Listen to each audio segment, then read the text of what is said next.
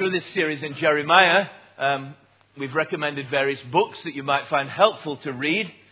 One that's quite different from the rest is the one written by Eugene Peterson, who's an American pastor, preacher, lecturer, also recently a Bible translator. The New Living Translation is his work. It's a very unique translation of the Scriptures. But he's written a book on Jeremiah that we've recommended before, and you can actually get it, I think, still with two of his other books for a ridiculous price. So if you want a good book to read on holiday, this is what it's called. The original version is called Run with the Horses, based on that verse that we looked at the other week about being able to run with horses. And it's a stimulating book because Peterson's one of these people who thinks from a kind of different angle to other people. And most people writing about Jeremiah focus on his ministry as a prophet, someone who proclaimed God's word.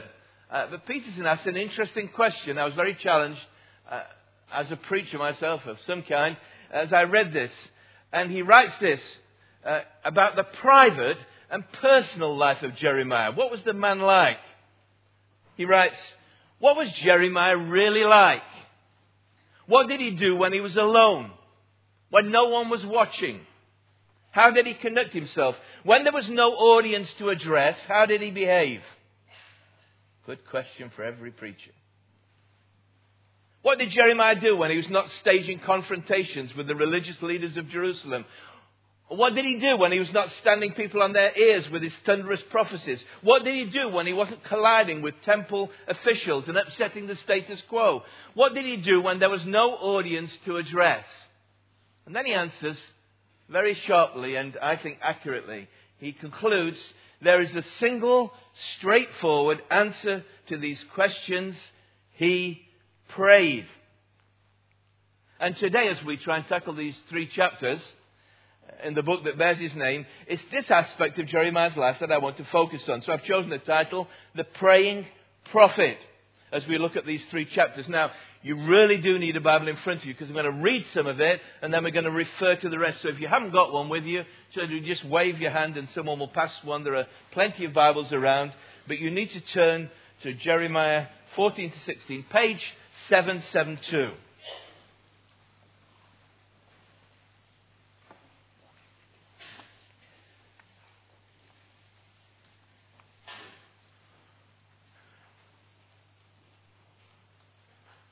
And let me just give you an outline of where we're going with this, or hope we're going with God's help. 3 chapters, 3 features of Jeremiah's prayers. Chapter 14, the focus is on confession. Jeremiah identifies with his people and pleads with God that he might have mercy, what we've been singing about. Chapter 15, he turns to his own personal life, and the theme there is complaint. He's got some grievances in prayer against God.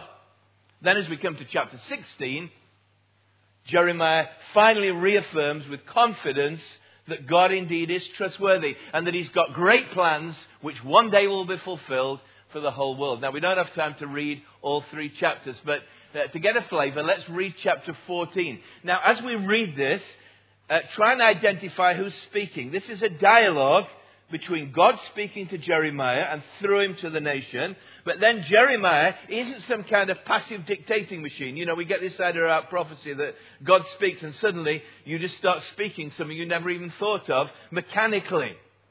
Now you'll find that Jeremiah, when he gets God's word, he often argues about it. And asks God, maybe you could just change that. It's a bit too harsh.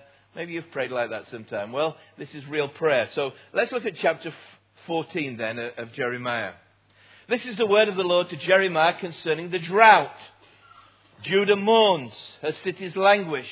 They wail for the land, and a cry goes up from Jerusalem. The nobles send their servants for water. They go to the cisterns, but find no water. They return with their jars unfilled. Dismayed and despairing, they cover their heads.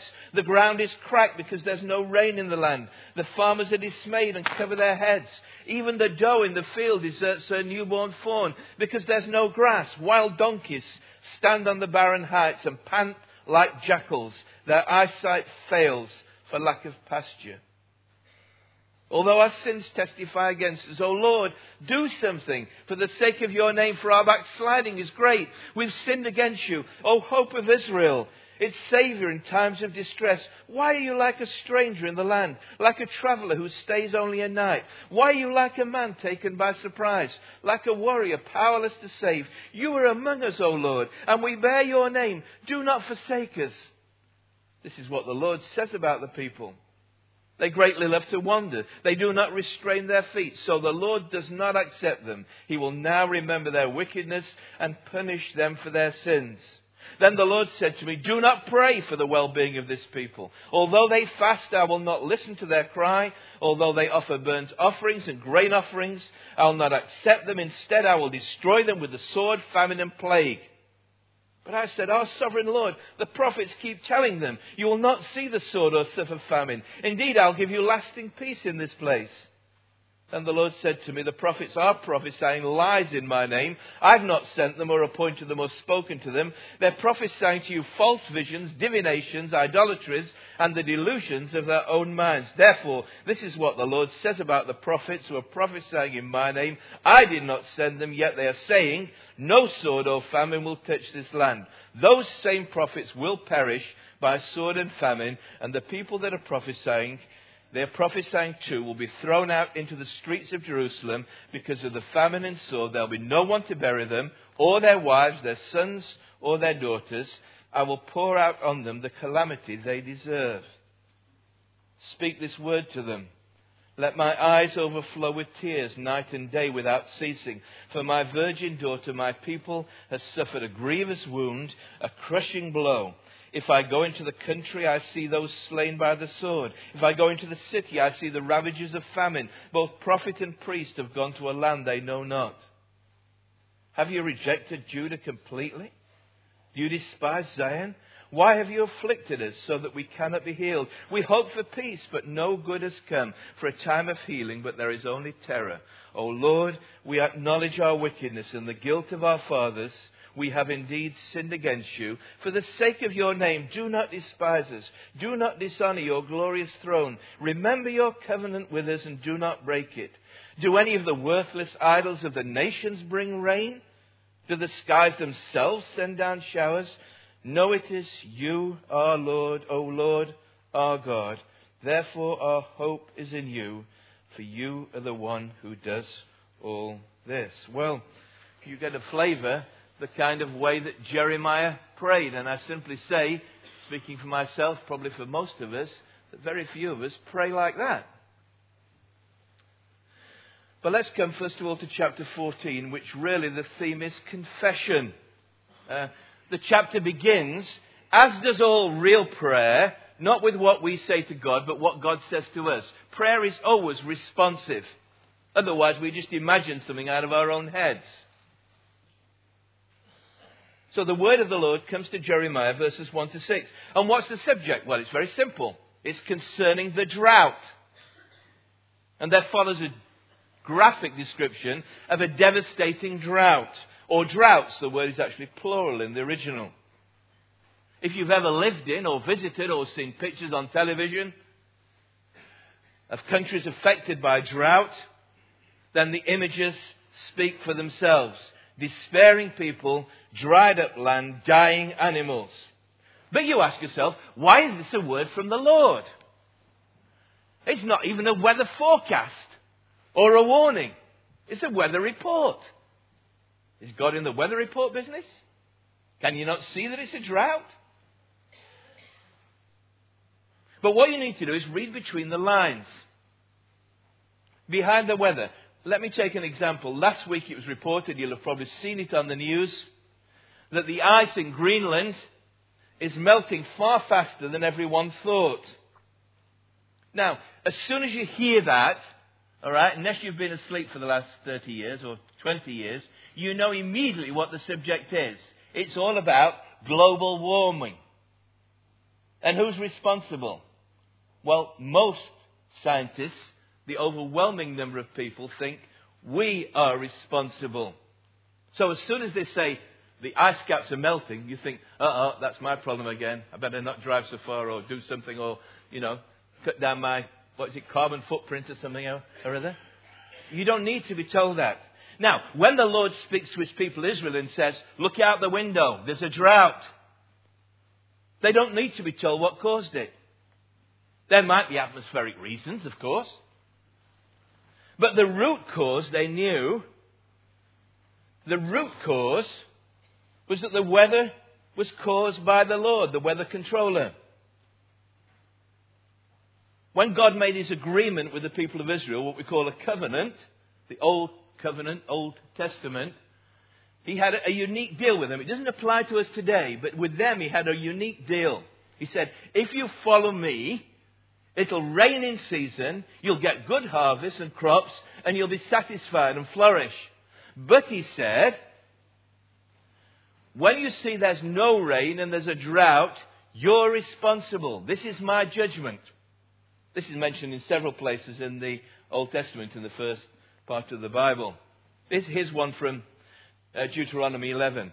Be careful, says the Lord. This is in preparing them. When you get to the promised land, he says, be careful, or you'll be enticed to turn away and worship other gods and bow down to them. Then the Lord's anger will burn against you. He'll shut the heavens so that it will not rain, and the ground will yield no produce, and you will soon perish from the good land the Lord your God is giving you. And the Lord is saying to his people, look around, look at the drought. What's the problem? You are. And we know that this is true because what follows immediately? Well, Jeremiah begins to pray.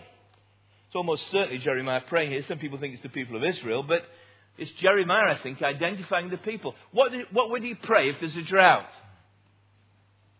You'd pray, Lord, send the rain. What does Jeremiah pray? Lord, forgive our sins.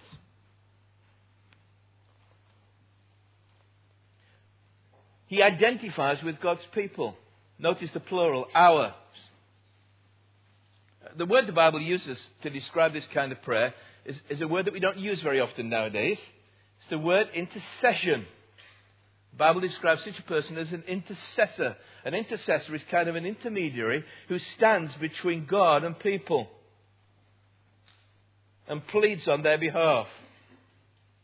And in verses 7 to 9, you see Jeremiah's intercession. He admits the guilt of the people. Our sins, our backsliding. He appeals for help from God.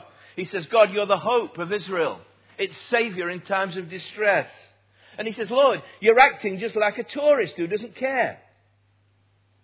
Or like a soldier who's suddenly been overwhelmed. Caught by surprise.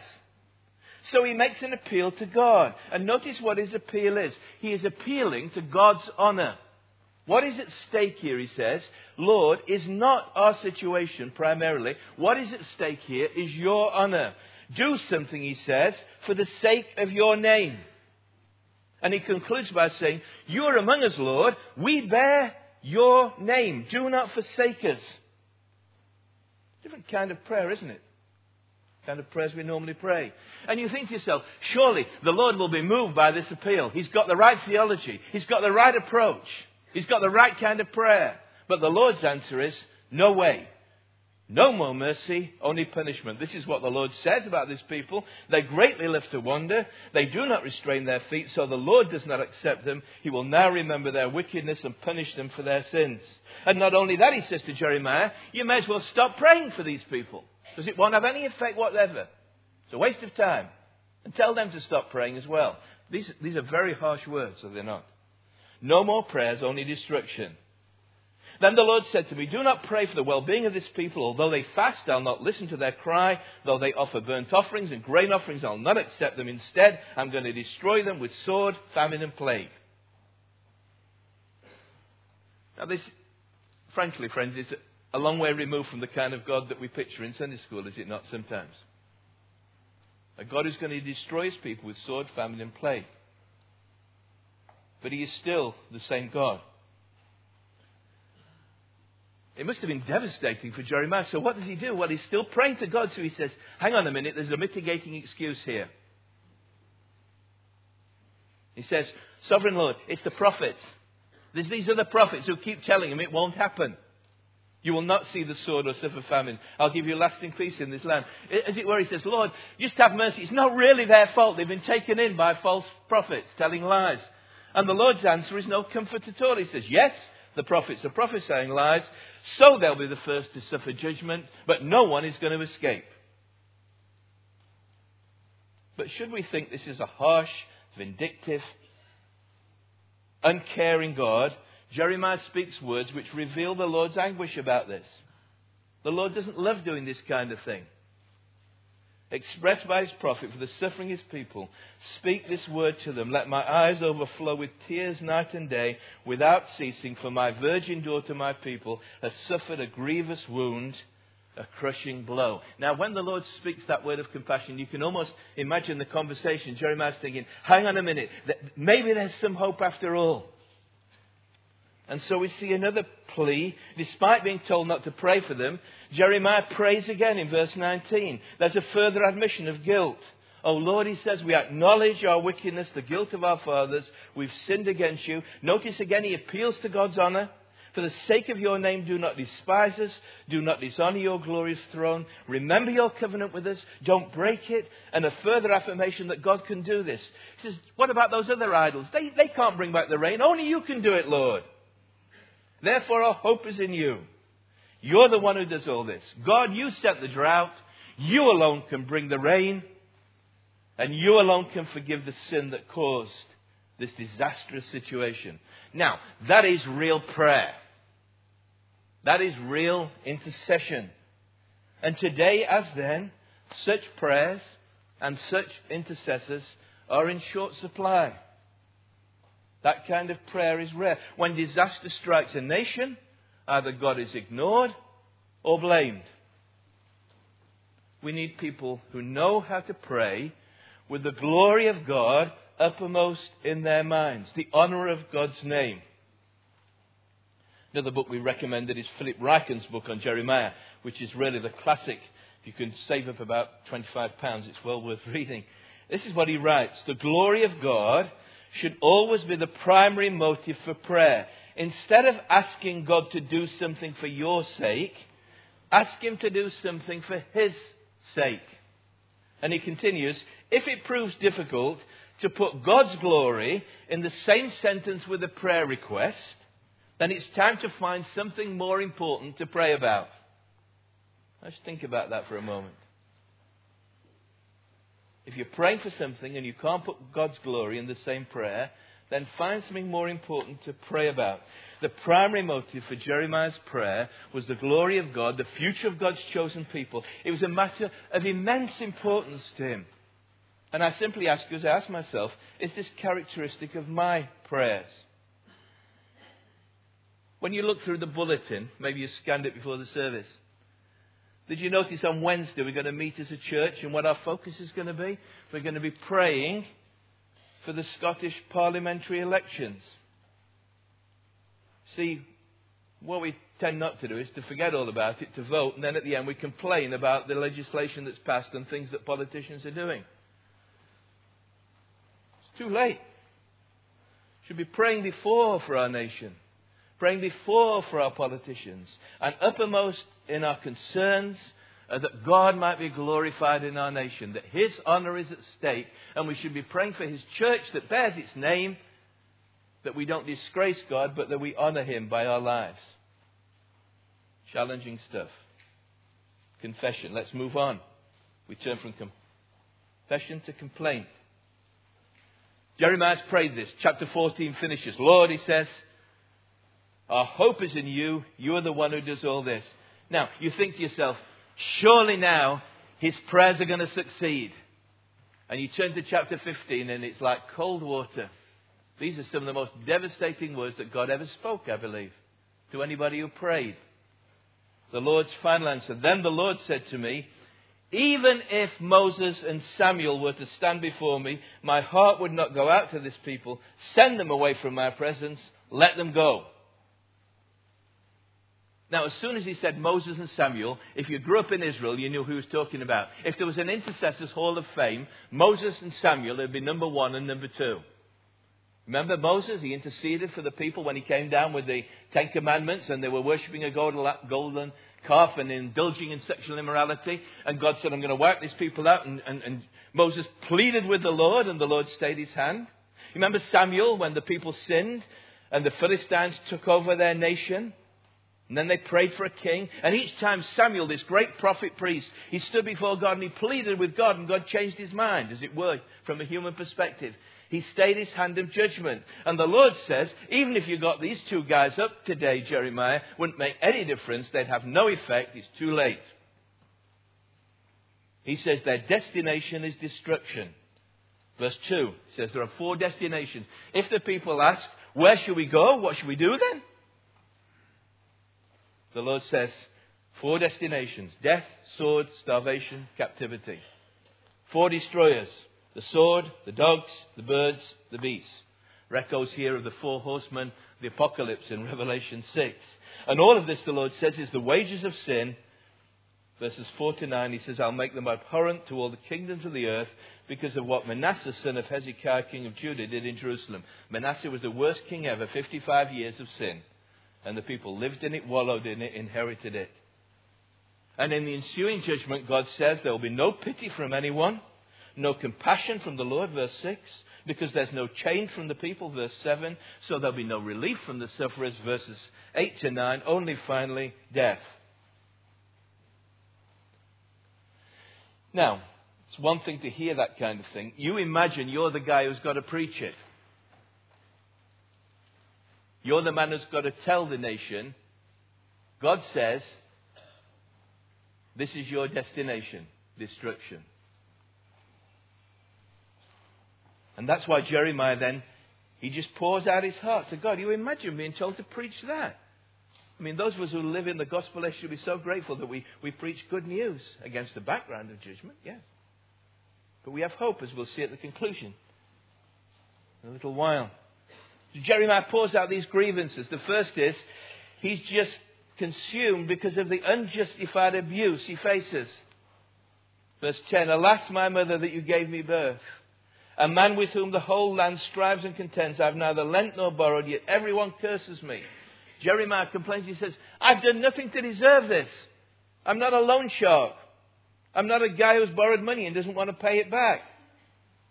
There's no reason for this, and yet I'm the most unpopular person in the whole nation. Everybody is on my back because of my message. All I get is abuse, Lord. And the Lord says, if you look at verse 11, he says to Jeremiah, don't worry, it'll change. Surely, the Lord says, I will deliver you for a good purpose. I'll make your enemies plead with you in times of disaster, in times of distress. The Lord assures Jeremiah, it'll change. One day, people, you won't be the most unpopular, you'll be the most popular because everybody will want you to pray for them. And what does Jeremiah say? When?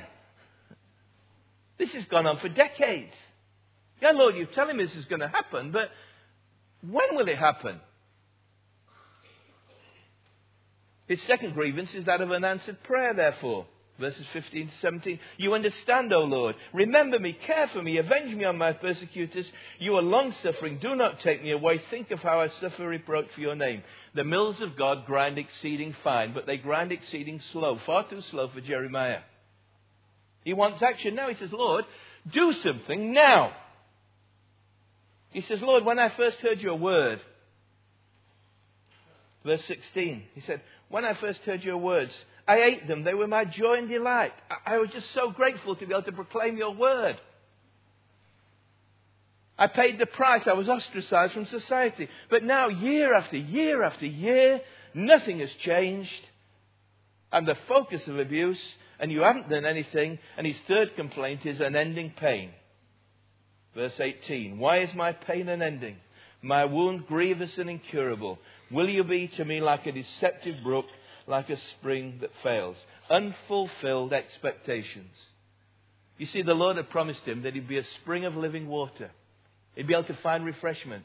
And he says, Lord, to me it looks like you've turned out to be a dried up wadi in the desert. You've not come up with the goods, Lord. Now, this is serious prayer. And the second question I ask you about your prayers and mine is, do you ever pray like that? Have you ever prayed like that? Oh, I know you wouldn't do it in the Charlotte Chapel prayer meeting. But in the privacy of your own life, some of you are wrestling with issues that seem unbearable, and they just go on, and it looks like God's not doing anything at all, and it doesn't make you the most popular person in the world or even in the church. Have you ever felt or spoken like that to the Lord? Can I suggest, gently, if not, it's either because you're a recent follower of the Lord, or you've never really been a serious follower of the Lord. Because my experience is there are times when you feel like that, when you're praying. And the worst thing you can do is to bottle it up, put on an evangelical smile and pretend that all is well. As if the Lord didn't know how you're feeling this morning. How grieved you are, how hurt you are, how painful you feel things. And frustrated you are.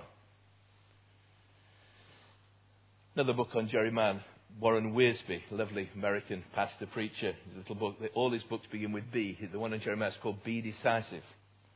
He says, is it unusual for chosen servants of God to become discouraged and endanger their own ministries? No, because every servant of God is human and subject to the weakness of human nature.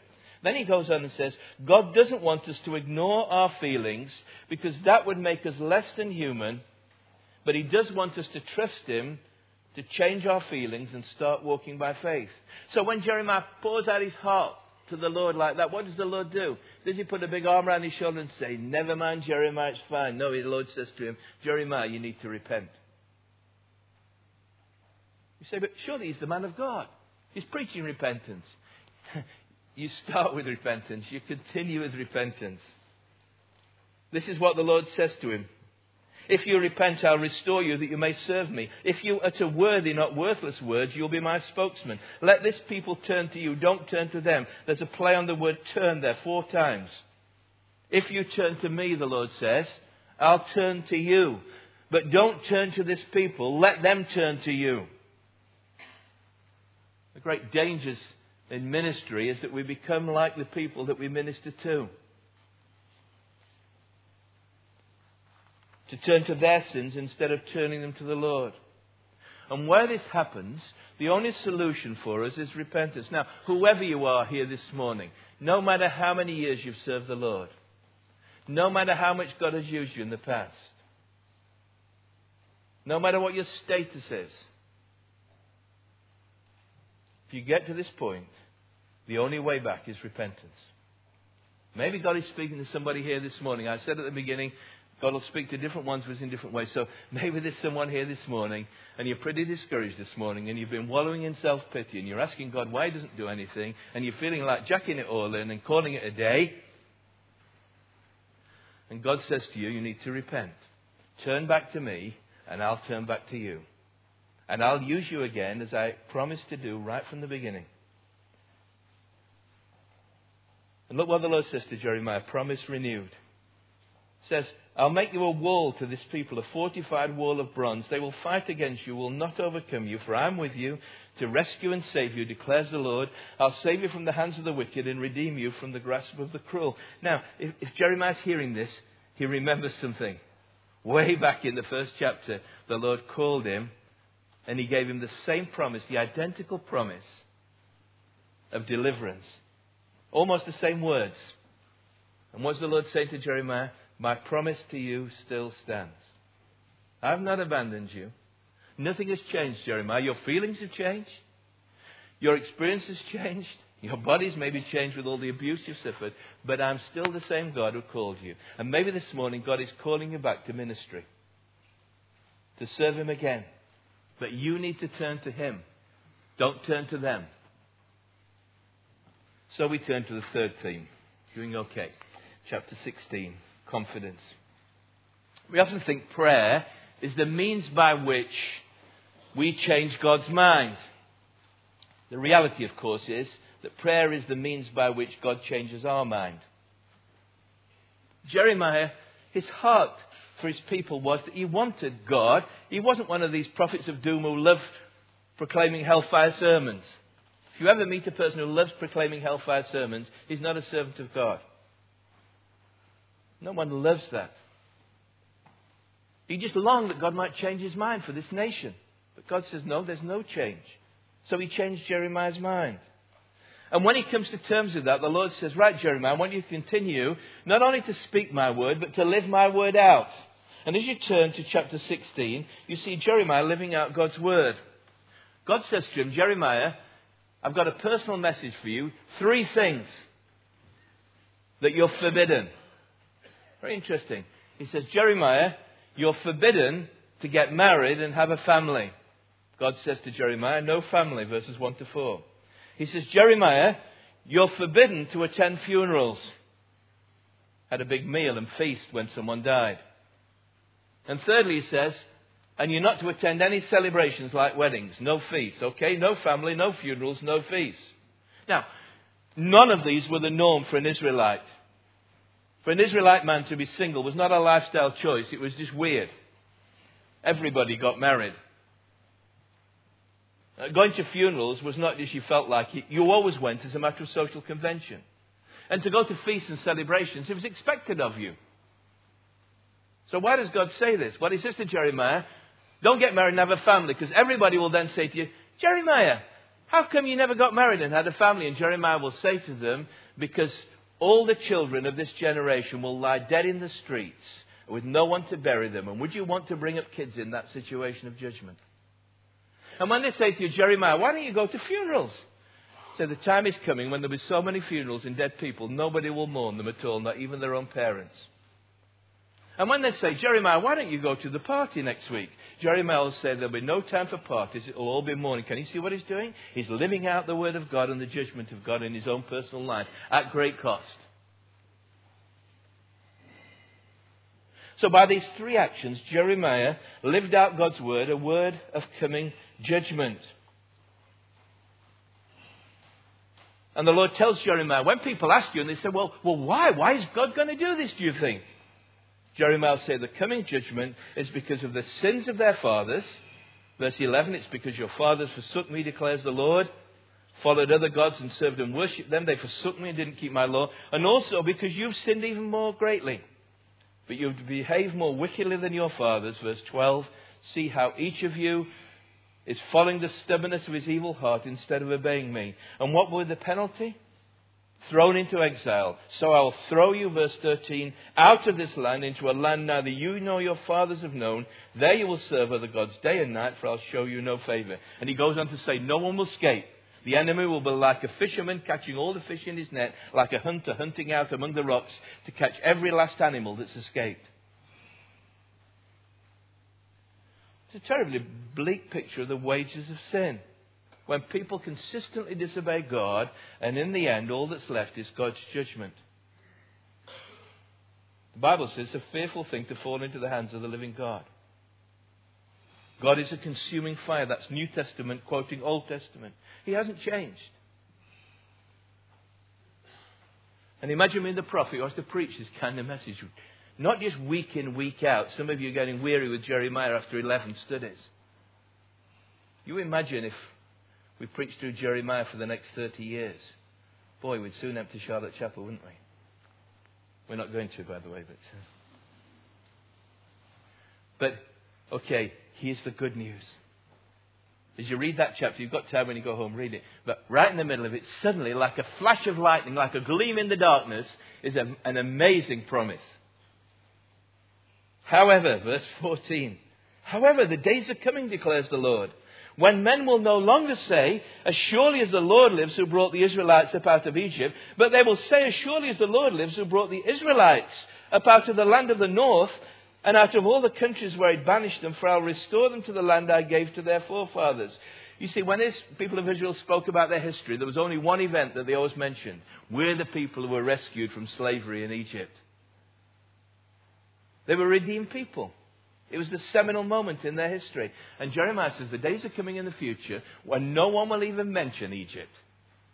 The days are coming when people say, that's the God who brought us out of captivity. He's looking into the future.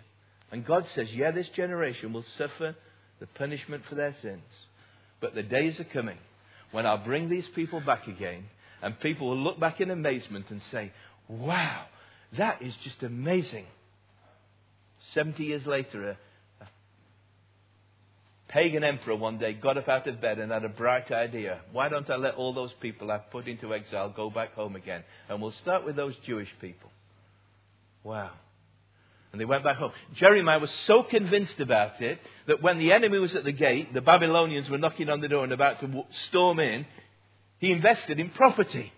He bought a field, Because he said it's so sure that God's going to do what he promised in the future.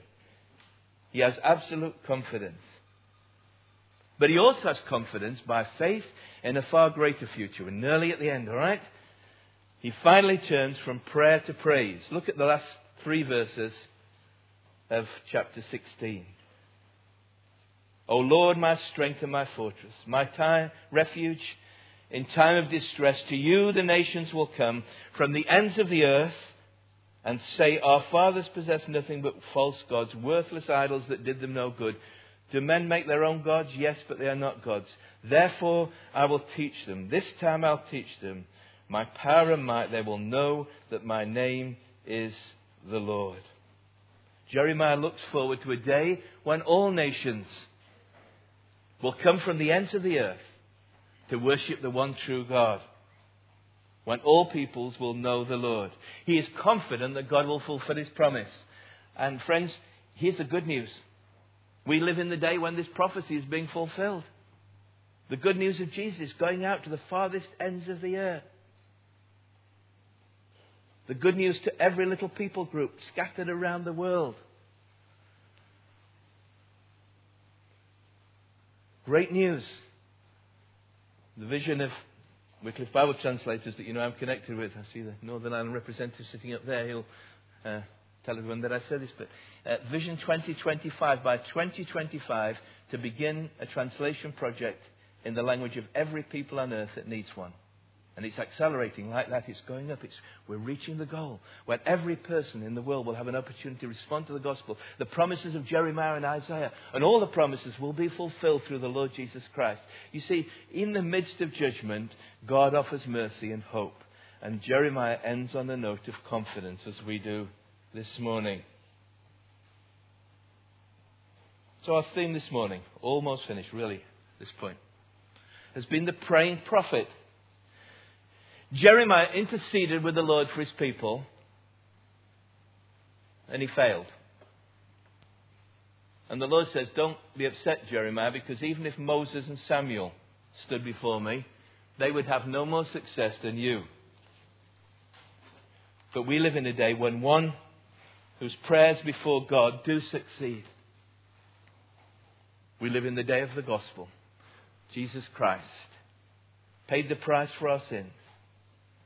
His sacrifice was accepted. We celebrated it last Sunday on Easter Day. God raised him from the dead. Where is he now? The man Christ Jesus is at the right hand of the Father, interceding for us. That's what the Bible says. Hebrews 7. He is able to save completely those who come to God through him, because he always lives to intercede for them. So this morning, if you're not a Christian, you are under God's judgment. I don't tell you that because I enjoy telling you that. I tell you that because you need to know that. And if you stand before the judgment seat of God one day and your sins are not forgiven, I don't want him saying, you went to Charlotte Chapel and nobody told me. You need to repent. But as you turn to God, he doesn't say, sorry, it's too late, no hope, judgment. What does God say?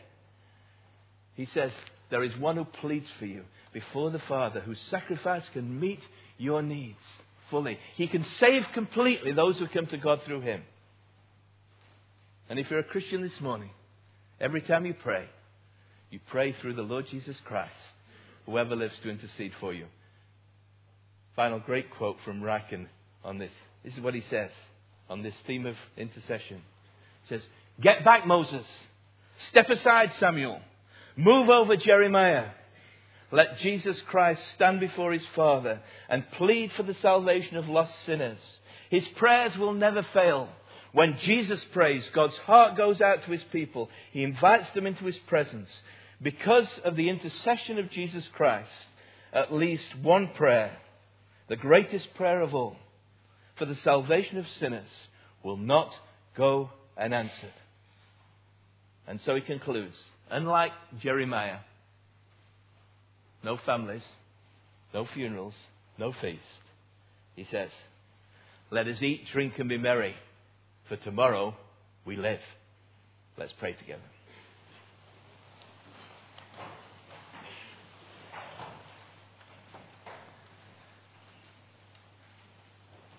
Now, at the beginning, we ask God